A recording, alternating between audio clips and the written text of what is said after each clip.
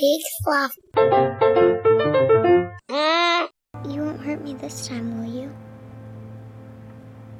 Not do what you did the last time? Didn't. I didn't mean to. Yes, you meant to. It was your decision.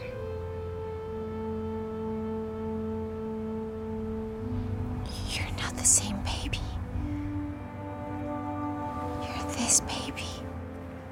That was me. It's always me.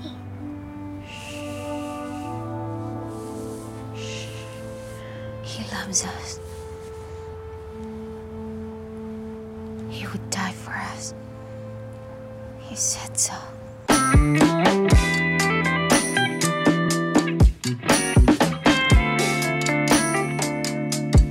Daddy?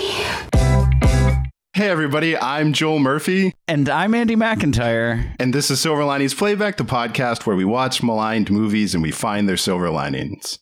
And oh my goodness, we are looking at the worst and most outlandish movies of 2022 as we kick off the year that is 2023. And oh, Joel, you magnificent bastard.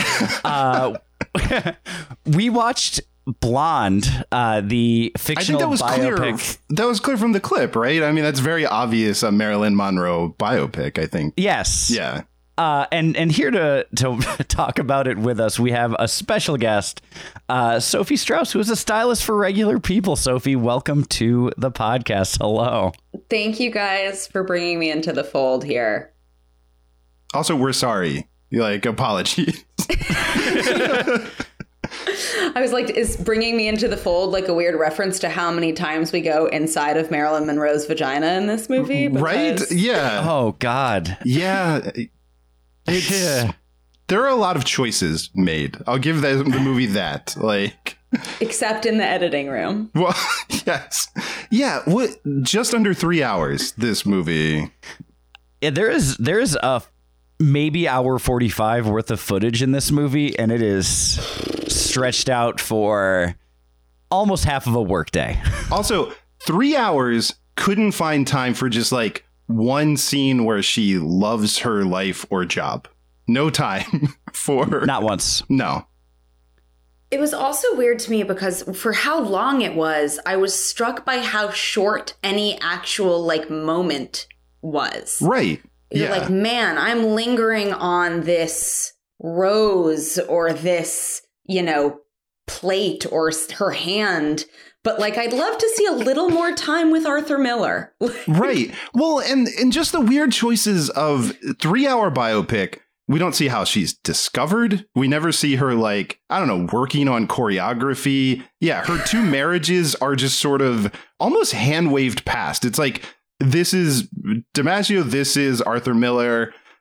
We don't talk about her first marriage when she was 16. And then it's just, everything is, like you said, a lot of close-ups of hands, lots of fathers' portraits on cracked walls. Just, a lot of aesthetic.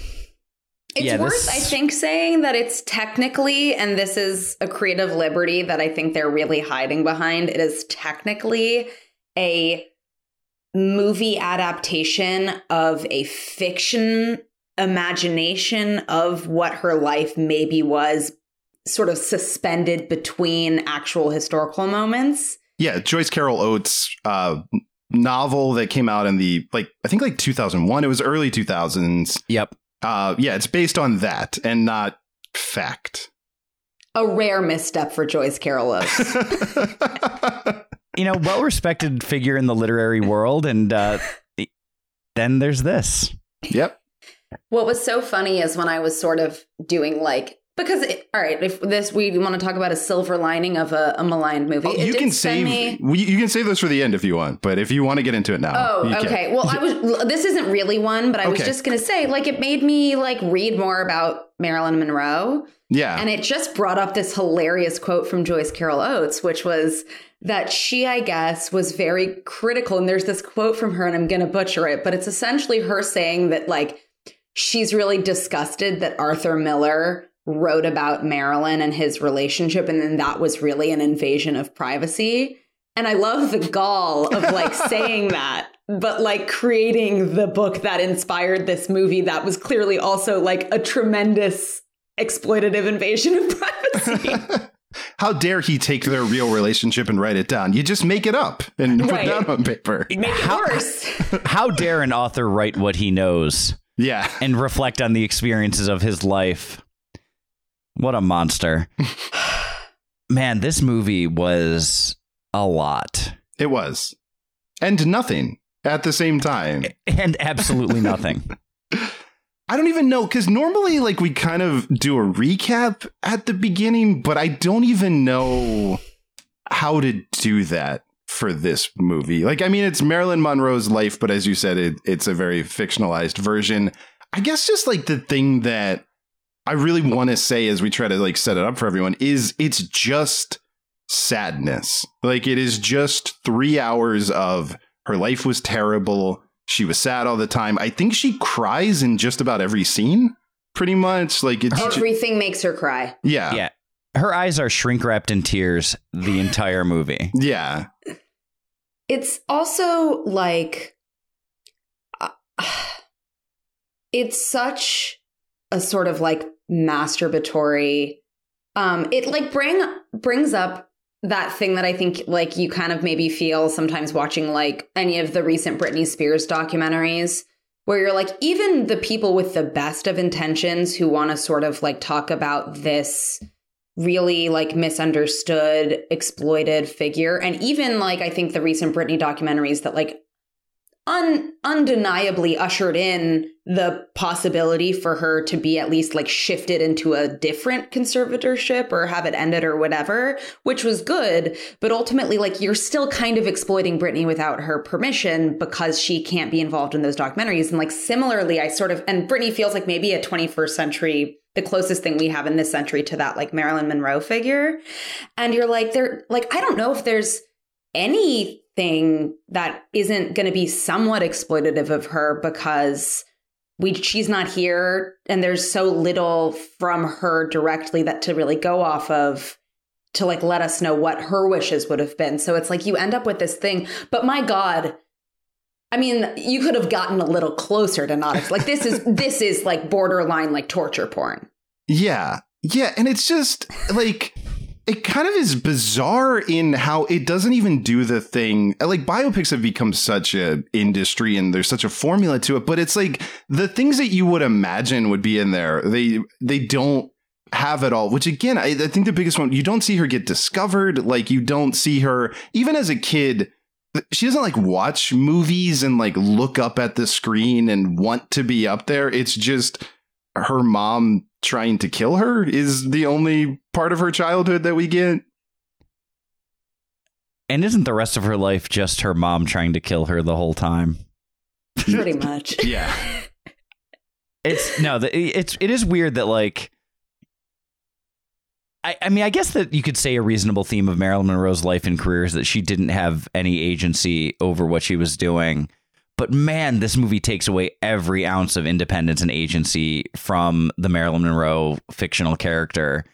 And yeah, it's just, she's such a just passenger in her own life in this movie. And it is like, it was hard. It was a tough watch. Well, and it goes out of its way to also then ignore things that don't support that idea, like the fact that when she went to New York and when she meets Arthur Miller is that she was starting her own production company and like studying with Lee Strasberg and trying to be taken seriously, which I think you could still examine, you know, what happened when she tried to do that. But it's just like, no, we're not going to talk about any of that. Like, that doesn't help her be sad and, you know, agentless. That doesn't fit our narrative. Yeah. Well, and that's really the thing, I think, too, is like, again, they have the shield of being able to hide behind like, well, this is fiction, right? Like, this isn't actually just a straight up historical sort of like, we're not just bringing history to life here. There's creative liberties that we're taking, and boy, do they take them.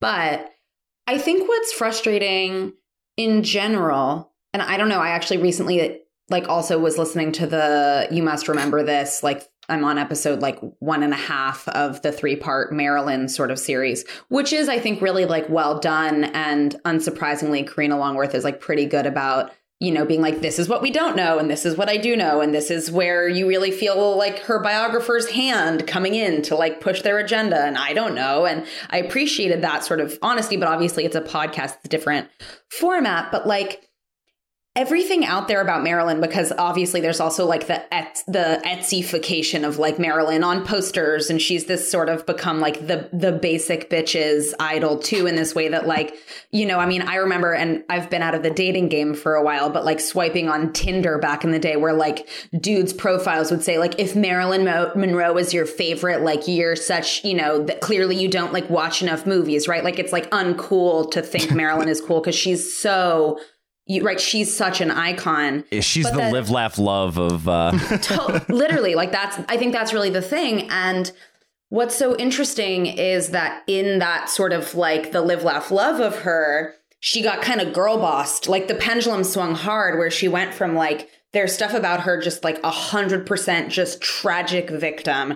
And then there's like, no, actually, she was like totally girl bossing her girl boss way through girl bossdom, and just happened to like end super tragically, where she, you know, kills herself or overdoses or whatever. And it's like, what about the reality that's clearly somewhere in the middle? And like, this movie is so far to the sort of, she was just this tragic figure. And it's like, to the point where they actually make her so tragic and such a fool, right? Like she's such a fool in this, in a way that's like painful to watch, right? She can't have a conversation with anybody. No. And that is so against everything we know about this person who, I mean, you know, lines that she wrote for movies, but also just interviews with her, even when she was playing this character she created of Marilyn, right? Even to sort of have, you know, what do you wear to bed? Well, I wear Chanel No. 5, or, you know, I'm right. You have to be kind of brilliant to like I wouldn't come up with that on the spot. I mean, I'm going to come up with the shit that she thought of, right? Like, you have to be smart and quick. And she's a brilliant, I mean, if you've watched anything, she's a brilliant comedic actress. Like, she's fucking funny. Yeah. And this movie is humorless. Oh my God. Utterly. Well, and then there's like the scene where it's like, I guess, the meet cute with her and Arthur Miller, where like she shows this really just trenchant insight onto his plays and comparing them to the Three Sisters and everything. And it's almost like, oh, we're going to actually give Marilyn Monroe a little bit of credit. Oh, no, we're not. No, nope. She's just a doll that he's now purchasing. Okay. Well, and all right, let's go. I think the thing that really got me too, and I think this kind of gets, and I like Ana de Armas, so I want to say that up front too, but of just like, I don't think she or the movie captured what was liked about Marilyn Monroe, why she was such a big star. Like, I don't think you ever saw even that side of it, of just like even when they showed the movie clips in the theaters, like it never felt like, you never got that sense of this person is a phenomenon. And again, it doesn't do the biopic stuff where it's like, I don't know, she's driving around town seeing billboards or people are recognizing her or anything. It's just like never actually captures either her interiority and like what she's like when she's not the character, but it also doesn't capture the character. So it's or the time, like, yeah, you know, she was such a product of that moment, right? This post-war, right? She was not a femme fatale because she was this like comfortable cotton candy embodiment of sex for men who had just been in danger to come home to, right? This is sex, but it's safe. Yeah. This is, she's the wife and the mistress, and she's got no father and no mother. And so she comes from nowhere so she can be anybody's. And like, this movie doesn't do anything in any direction at all, period. Like we don't get the history. We don't get any sort of glimpse into her. Like there's nothing.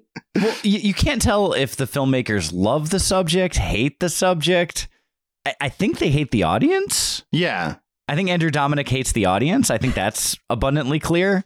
But beyond that, like, it's just, you know, it's like, oh, right, she was in Gentlemen Prefer Blondes, so we should probably show a clip of that. And let's do the exact same scene where it's her watching the premiere of her movie in the same theater with the giant screen and the stage, and then we'll show those scenes. Let's do that 5 times identically. Mm-hmm. Yeah. Which the first time they did it, I was even like, oh, this is a cool shot. Like, I don't think that I've seen this exact theater shot before. And then it was like, oh, well, you will make me tired of this. And then the second time I was like, I've seen this exact shot before. Which I guess that's another thing, too, that we should talk about is, I mean, there's definitely like a real, this is an art film feel to this movie of it's trying a lot of different styles. There was a switch to black and white that I gave a good faith effort to try to understand why it was using black and white, but it never seemed to have any logic to it. The thing that I could like come the closest to wrapping my head around is that he really wanted to link her life to her movies, and some of her movies were in color. And some of her movies were in black and white. And I think that's also like, you see that sometimes with like aspect ratio shifts and like, you know, and also trying to mirror like whatever was going on narratively in her life with what's going on narratively in a movie, except that we never get enough of a sense of narratively what's going on in either to actually make that connection. No, and I think that's what it is like, it's black and white. Okay, I'm trying to make sense of this, but there's not enough context to understand why this scene you chose that, except to your point of like, yeah, we have to mix it up. It has to look different from scene to scene, but it's really hard to track why, you know, I don't know. Why is this scene about roses? Like short roses like, now? Why are we using really soft focus in this scene and then just super crisp imagery in this scene? And in some ways, it felt like this wasn't so much an adaptation of the Joyce Carol Oates book as it was an adaptation of the Wikipedia synopsis of the Joyce Carol Oates book. Well, it also just had that weird feeling of like an Exquisite Corpse type of, we hired 10 different directors to make this movie and then pieced together what they shot. Yeah. The only reason I'll stop you on that, Joel, is that we've watched a movie where that happened, which was the David Niven Casino Royale. And that has much more coherence than this movie. And this is about as straightforward a narrative as you could make if you did it. Yeah. Well, there's no trajectory, right? There's no drive. I mean, you know, Andy, you said it, right? She's just a passenger on this ride of terror through a miserable existence. And she's so palpably miserable all the time. And I think, you know, you sort of mentioned, right, that she became, you know, the scene with Arthur Miller or whatever, or where they meet, you know, she becomes this sort of doll to him. But I think that's what the whole movie feels like with Andrew Dominik, right? Is like, Marilyn is, it's like, and maybe there's like a super galaxy brained explanation about like it being the point that like we're all exploiting her again. Ha ha, he got us. But I don't think that's this, right? It doesn't feel like it feels like he took this figure and played dress up with her.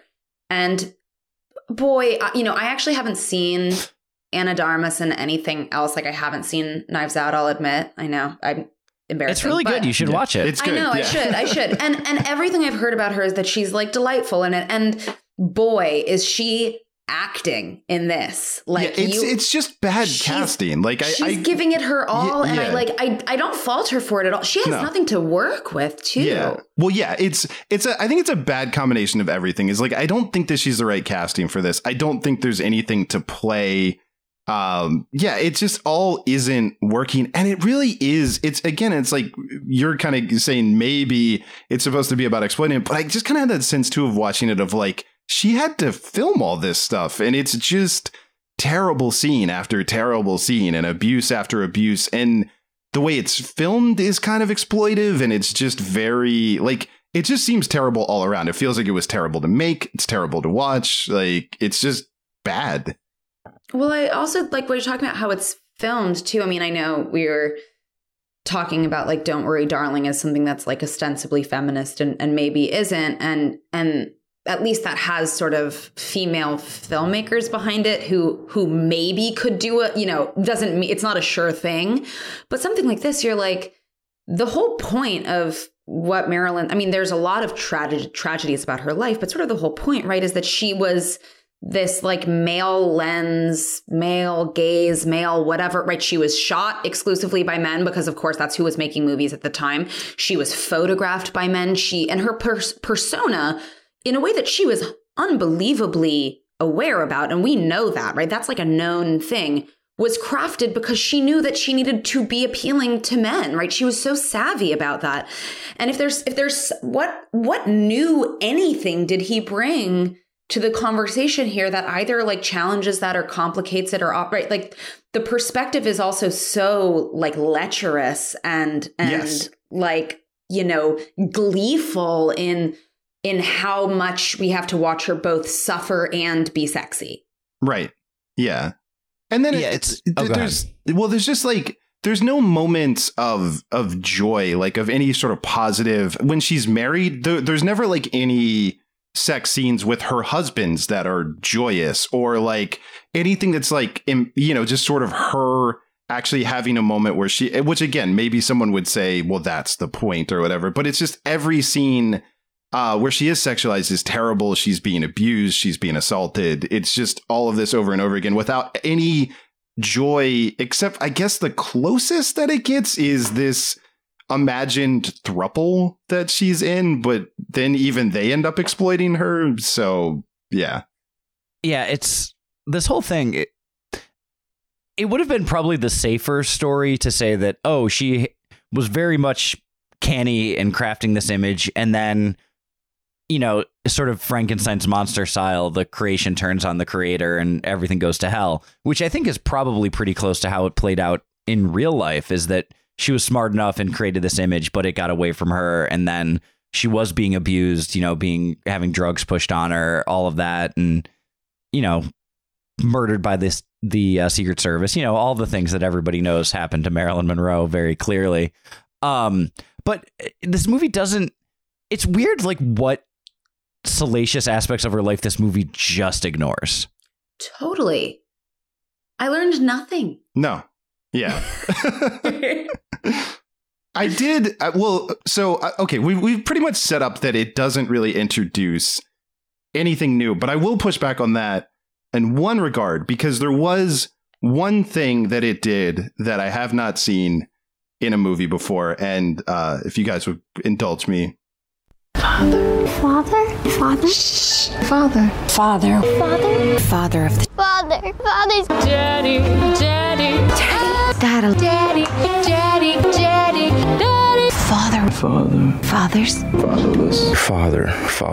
Father and Father.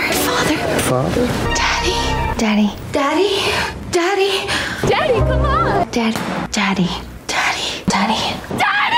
Oh God. Daddy. Father. Yeah, thank you to YouTube. I'm trying to find it. It was the Mostly Wrong Opinions YouTube channel for that supercut of every time the word father or daddy is said in the film, which is a lot. Is that only part one? Yeah, that was just in the first 40 minutes. Yeah. I also felt like, my God, you know, like reading and learning about her and whatever, it is like very clear that like the lack of a father figure was like absolutely something that came up in her life and was like, you know, a hole that she was trying to fill with a bunch of different things and had a lot of implications in terms of what her dynamic with men was.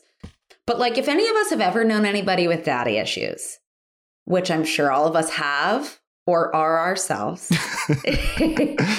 it's like a little more subtle. Yeah, it doesn't. Like every man who crosses your path, you're like, Papa? Yeah, it doesn't usually manifest itself in literally calling all men daddy in every conversation. I mean, I do that, but I'm just a weirdo. Yeah. So anyways, Sophie and Daddy, what do you think about... So uncomfortable. Like, it's so like, there's so something wrong. about it that's My husband is literally a father, and I don't even call him daddy. Like, that's...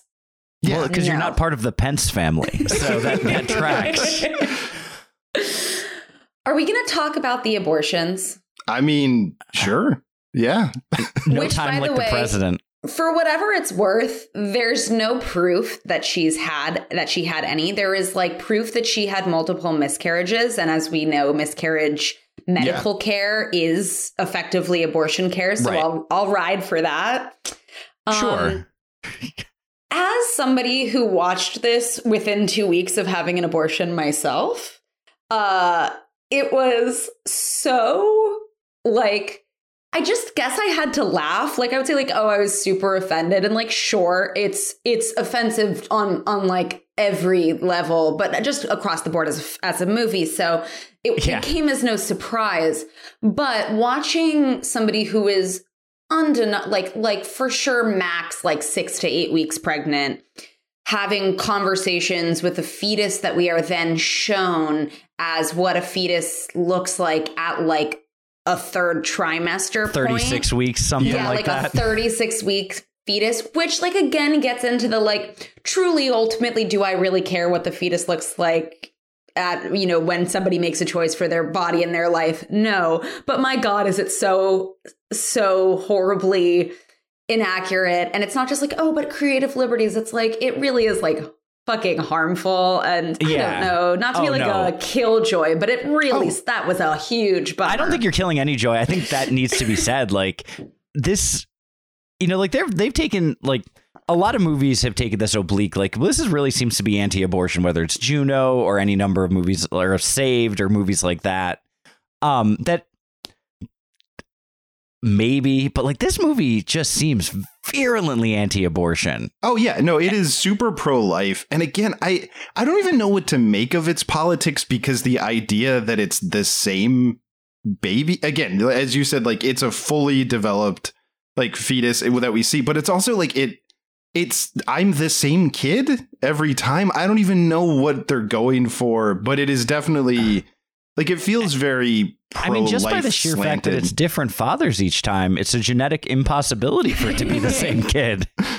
Well, I'm also curious, do we know, like, is there like a side-by-side list of like what in this, like, is her talking to her fetus like that in the Joyce Carol Oates book? Is that a liberty the movie takes? I'm just curious, because not that it really matters, but I do think it's sort of like whatever.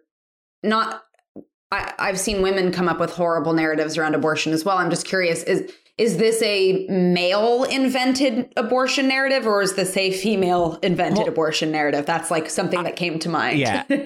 I've not read the Joyce Carol Oates book, nor have I read the Wikipedia synopsis, as Andrew Dominic clearly did. But just from what I've read, like about everything around this, is I think the Joyce Carol Oates book heavily implied that a lot of her miscarriages were like intentional abortions rather than, you know, healthcare. That seems weird, like parsing it out like that. But like it was like someone's like, oh, you're not having that baby, and we're, you know, so we're going to say you had a miscarriage. Sure. It was more along those lines. I think the angle that the Joyce Carol Oates book took, this movie just heightens that move to even the next level. Well, I think he started reading the Joyce Carol Oates book and then fell asleep, and then Look Who's Talking came on, because it definitely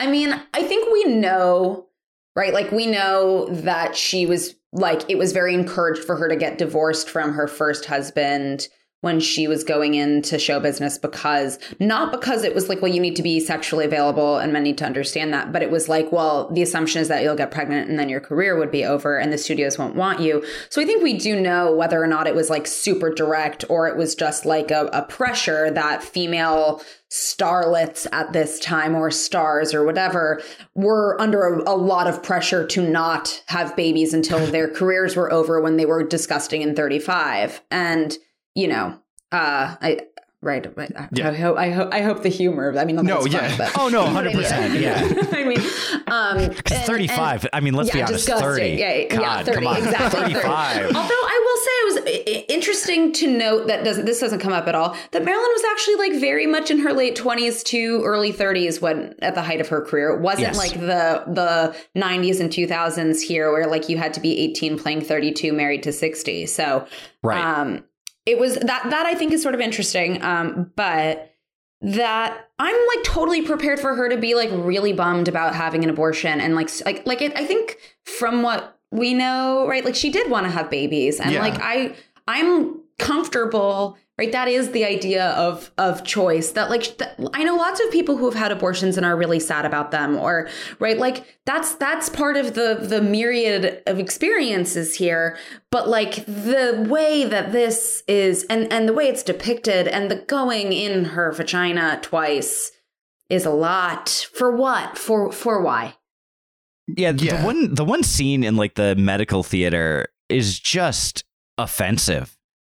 Like as a film, as it's unoriginal as a filmmaker, it's just incredibly anti-woman. It's just dripping with the most misogyny, and it doesn't add to the narrative, doesn't add to anything in the movie. It is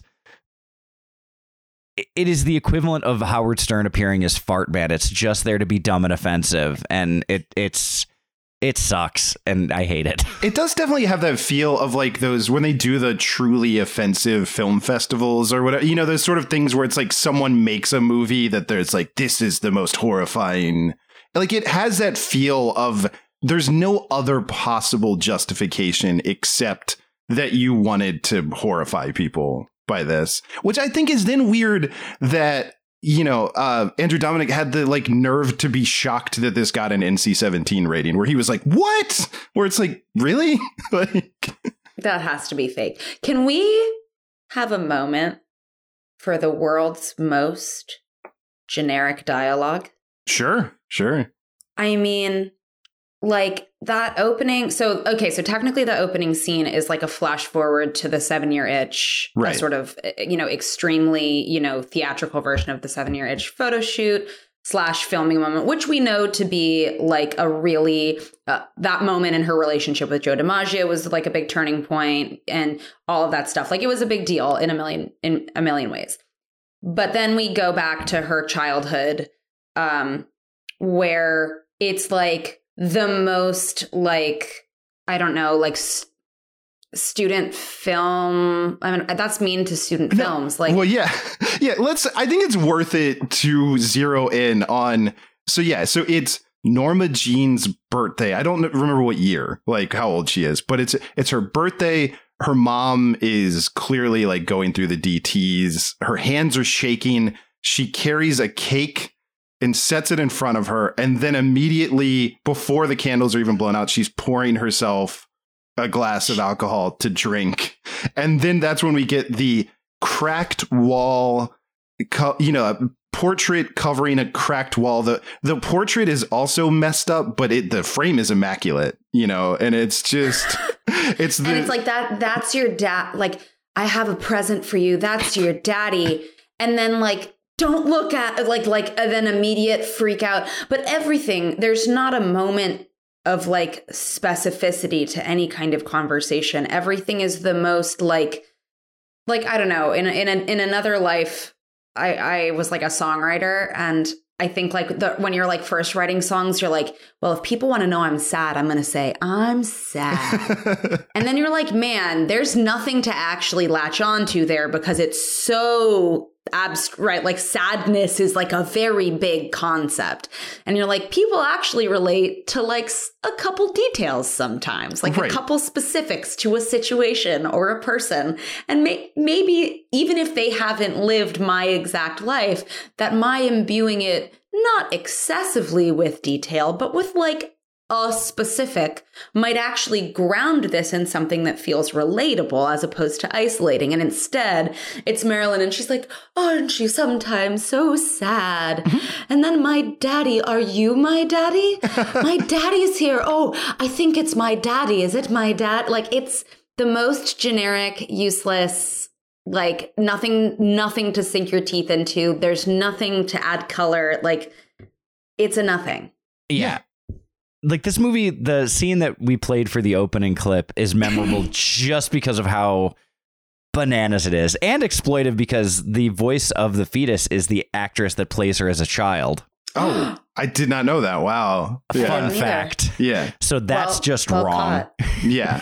I also too, like the other thing with that scene, the opening scene, in addition to being super generic and everything you said, I completely agree with. I also watch it. It goes on forever. And then it cuts to when they're getting in the car to drive towards this fire. And then it hit me that we probably spent 10 minutes on this sad birthday. And then the drive towards the fire and the dialogue with the cop pretty much established everything that opening scene did. That she's drunk, that the dad is an imaginary person that's like beyond this. Like, so it just had this also repetitive feel to it that we're now essentially covering the same material, but more dynamically.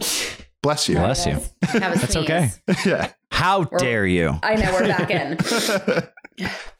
Yeah, I mean, but everything did that, right? Like, at what point in the movie, like, really, you get you get to like a couple minutes into her, like, being an adult, and you've learned everything you'll learn for the whole movie, which is that she's sad and she is a little bit promiscuous and she wants a dad. Mm-hmm. And she's at the mercy of every other human being in her life. Her life. Yeah.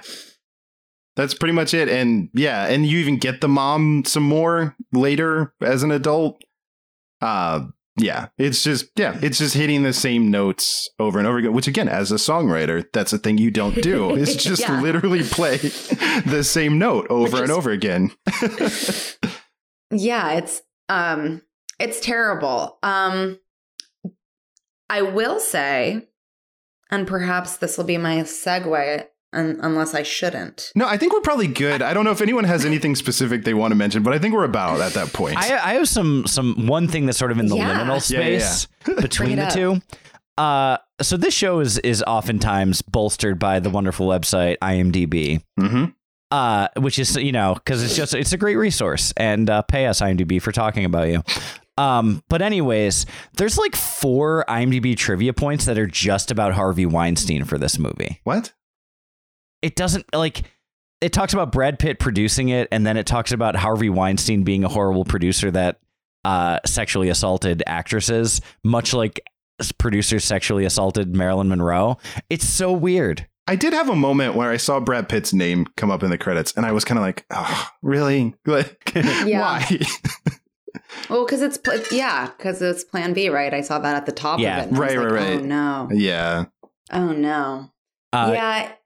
Also, I think there is something to be said for trying, like anybody, right? Anybody on the planet trying to make anything about a person who was really significantly singular in we're talking about somebody whose recognition just by her face alone is maybe I think it's Mickey Mouse and I don't even remember, Elvis. It's the 3 of them, and that's it. It's there's a level of stardom and a level where it's always more than the sum is greater than whatever. I can't remember the expression now, but without, you know what I mean? Yeah, without hyperbole, Marilyn Monroe is an icon. Yeah, beyond and that as much as it can be there were better actresses. There are better actresses now. There are people who you might argue in the subjective world of beauty are more beautiful, are funnier, are more this, are more that. But there is something about the way that all of the bits of her existence came together in this moment, in this way, on screen, in photos, right? And if you sort of hear, I don't know, in her history, right? It is a series of her standing out over and over again for this sort of je ne sais quoi. Yeah. And that is I think you hear that oftentimes about stars, right? That there's obviously the talent or the whatever, but there's also just this sparkle and the Hollywood it factor or whatever. And it's I don't know if anybody in history has had that like she clearly had it. And so it's impossible to try to make anything where you're recreating her as a person, right? The way she moved was so that's as much a part of why she was what she was as the acting or the history or her background, right? How do you even it was an impossible task to begin with, and then boy did they fall short. Right. Well, and in addition to all of that, too, we've also just been making things about Marilyn Monroe longer than she was alive at this point. Like, she's been gone longer than she was alive. And there's been countless things. And so just to find any territory that it's uncovered, and to also the idea of just, trying to capture someone that was so singular and to find something unique to say about them is an impossible task that this in no way rose to. And as a silver lining, good thing Andrew Dominik didn't even try. Yeah. Yes. Did not endeavor to. He's like, you know what? I can't break new ground here, so I'm gonna offend some folks and call it a day. Also, I mean, silver lining possibly that he sure spent Netflix's money. Like, that's just like might be the most expensive looking Netflix movie I've ever seen, just in terms. Also, like, there are so many things, and in reading interviews, particularly with the costume designer Jennifer Johnson, like, it's clear this was like fast product. Like, I know she had 4 weeks from like when she started to when they were basically like rolling. And there's also all these little moments where it's like she's driving up. I don't remember whose house she was going to. Maybe it was Joe DiMaggio's house or something.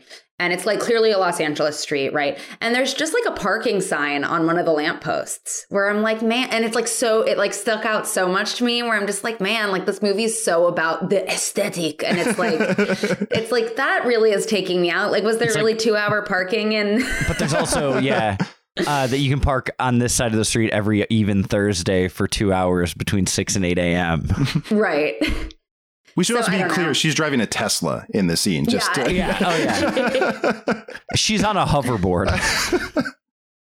But I think we could probably pivot. And I think that maybe that's a great place to start, is that you've already kind of mentioned, the costume designer. And I think if there's anything redeemable about this, honestly, and again, I don't fault, like, I think I fault like Joyce Carol Oates and Andrew Dominik, but everybody else involved, maybe except Brad Pitt, I don't know.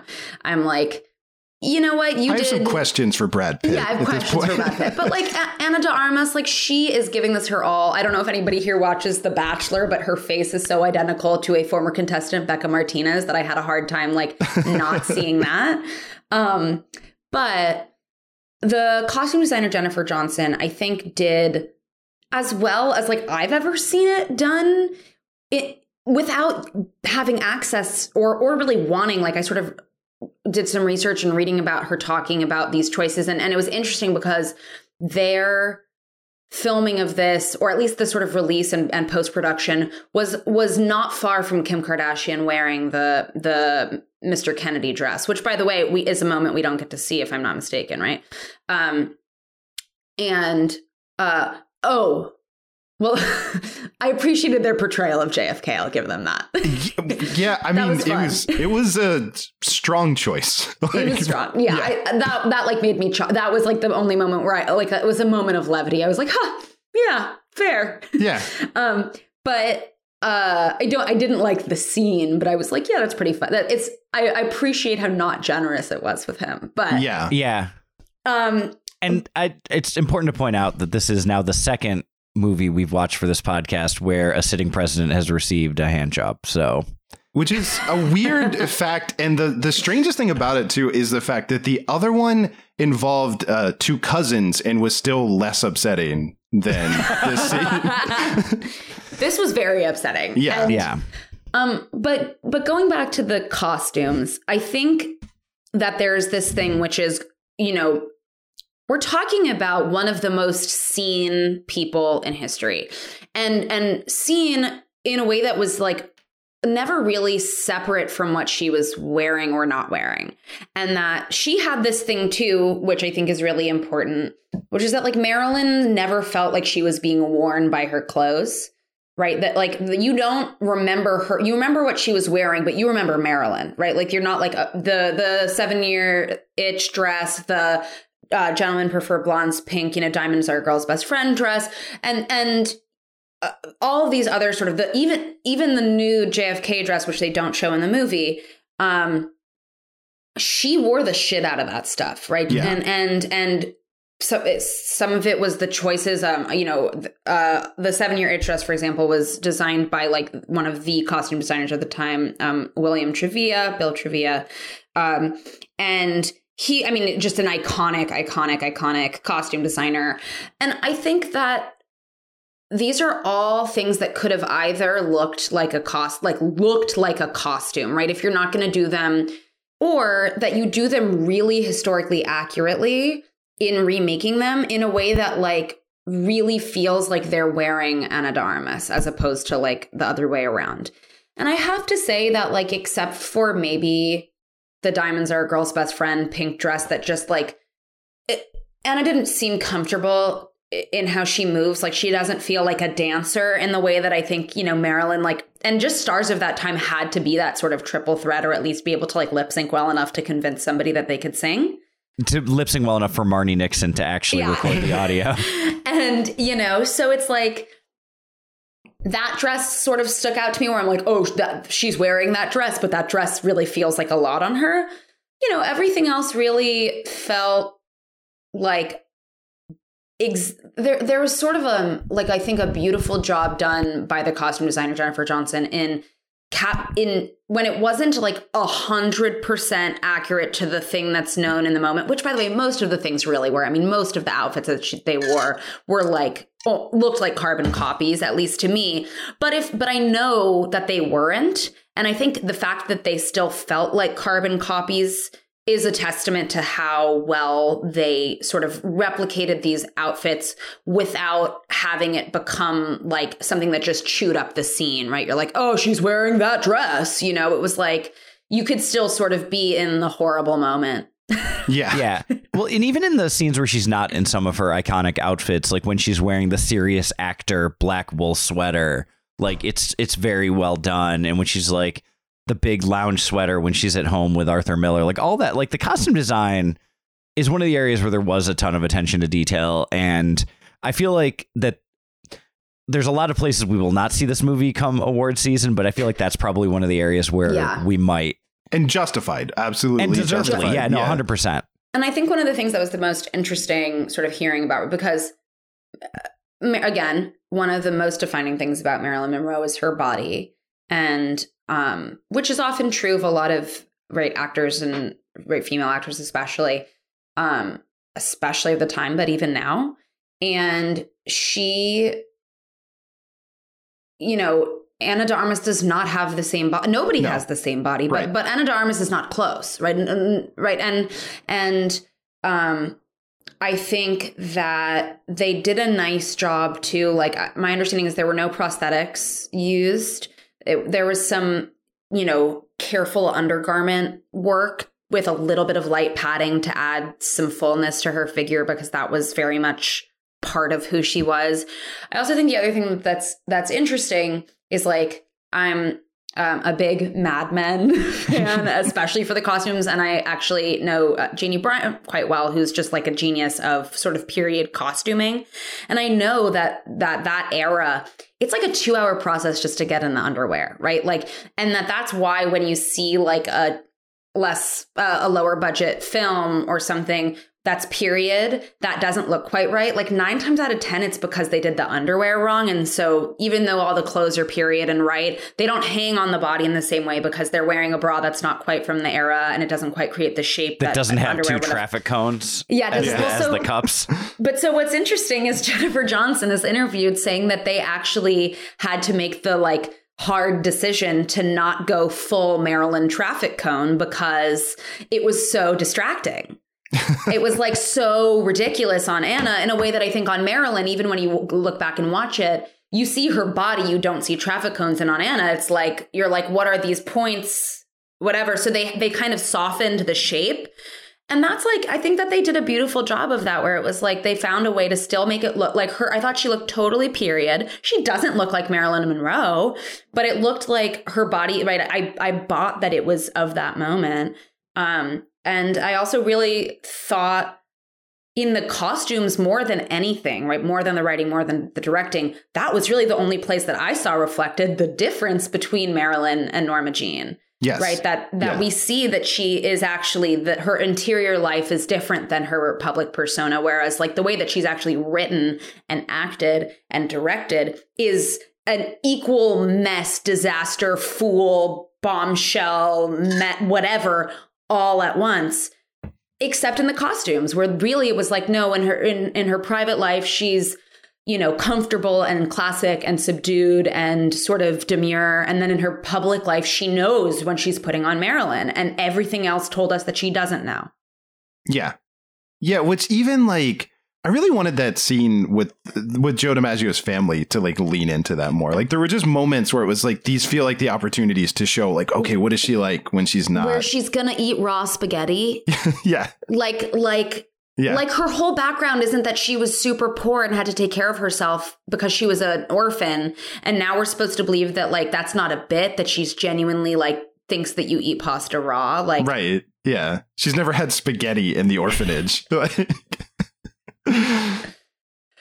we're in the silver linings. That was my fault. Oh. I did that to us, but it's, you know what, there's the one, I think that like the design in the movie in a lot of areas is like the silver lining of this, because the rest of it's really hard to watch, but like the costumes are great, and like some of the scenes are interesting to look at if you take them out of context, and then others are not. Well, I mean, I will say that the cinematography, I think, is good. Like, yeah, there's some beautiful shots. I have questions about what they're being asked to shoot, but like I think when they were like, make it look good, like light it well and shoot it well, it looks fantastic. And so I have to assume the DP did a good job. Yeah. I don't know that the director I think that the DP rose to the occasion, and you know, the cinematographer and all that. That they all rose to the occasion.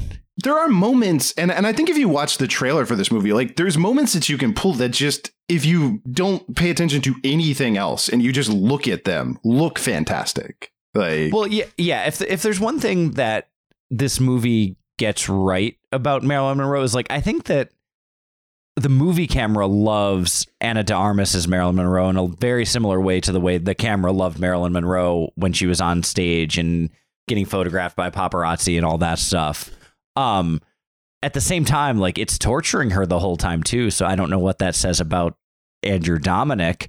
But it's, you know, there are some really well constructed shots, and there are some really well done just moments and scenes and images. And then there's weird cut twos of close-ups on flower stems. So, you know, not to mention, you know, almost, you know, 37-week-long fetuses. It's, you know, it's a wild ride, Blonde.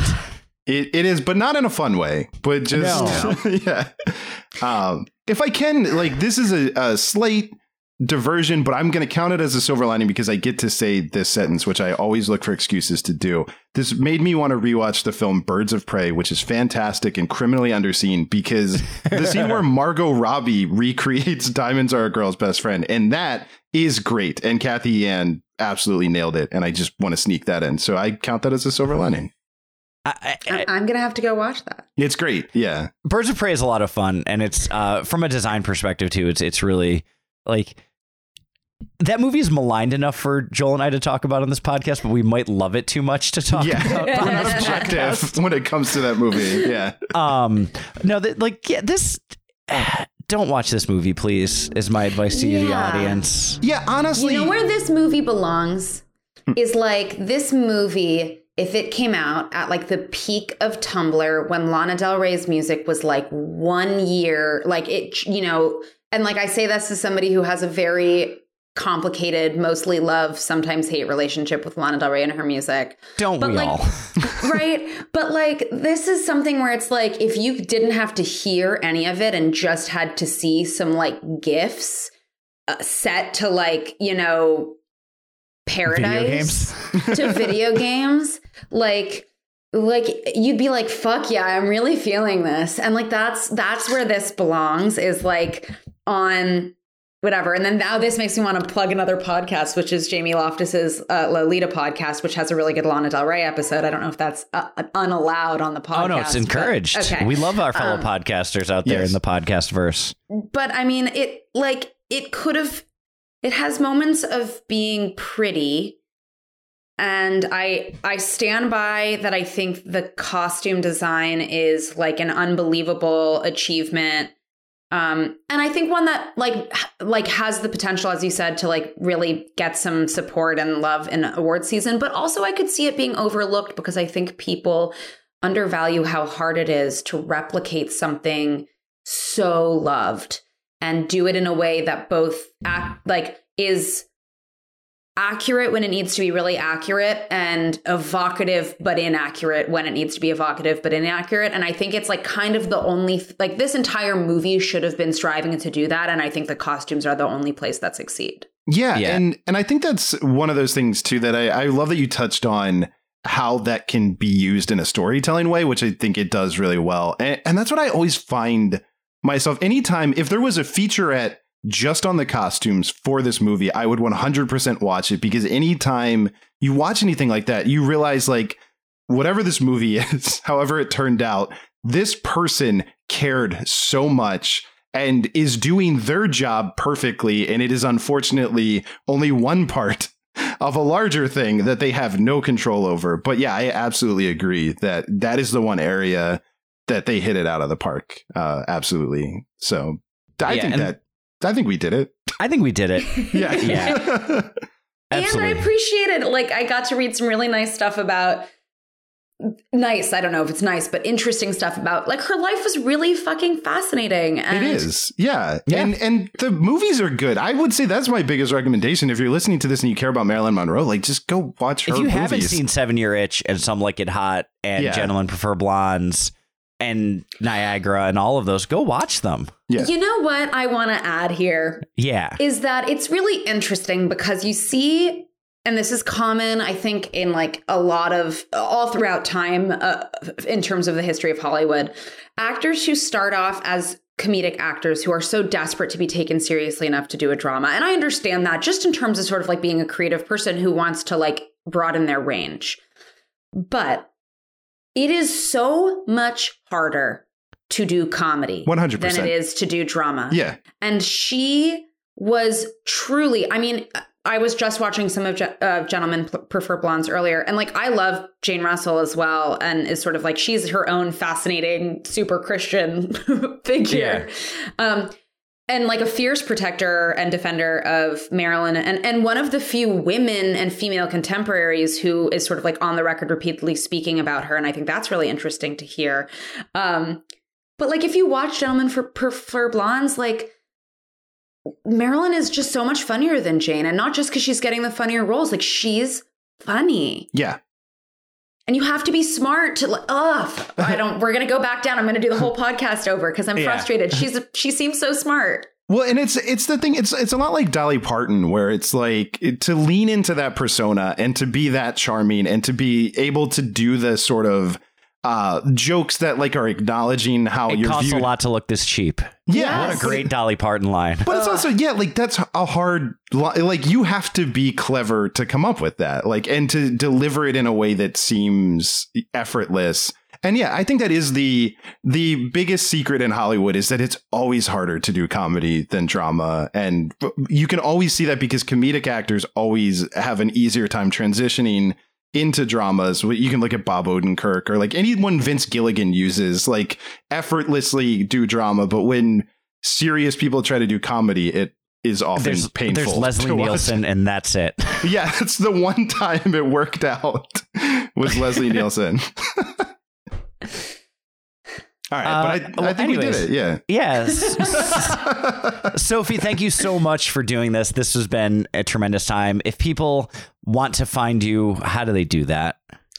They can find me on Instagram at Sophie Strauss Styling, or on my website, which is www.sophiestraussstyling.com. And let's There's just as many S's as you think there are in that There name. are as many S's. It's sort of like Mississippi, where you're like, wait, what?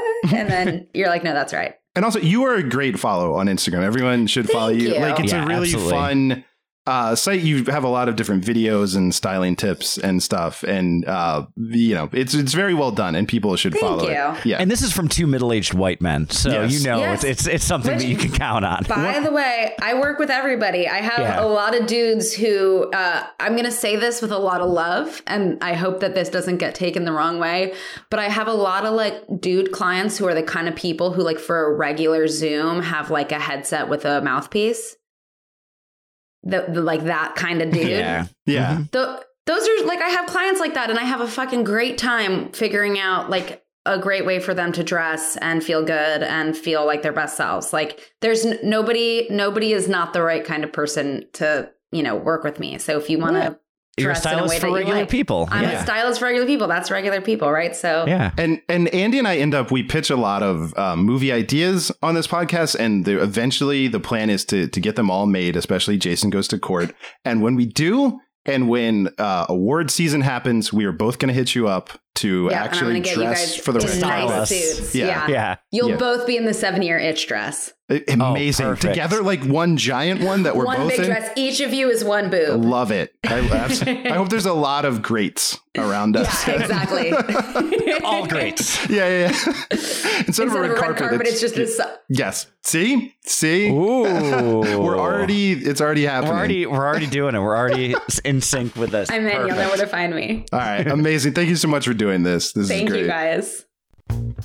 Silver Linings Playback is a production of HoboTrashCan.com. If you enjoyed the show, please rate or review it on Apple Podcasts. Hear more great shows on the Peak Sloth Podcast Network, like this one.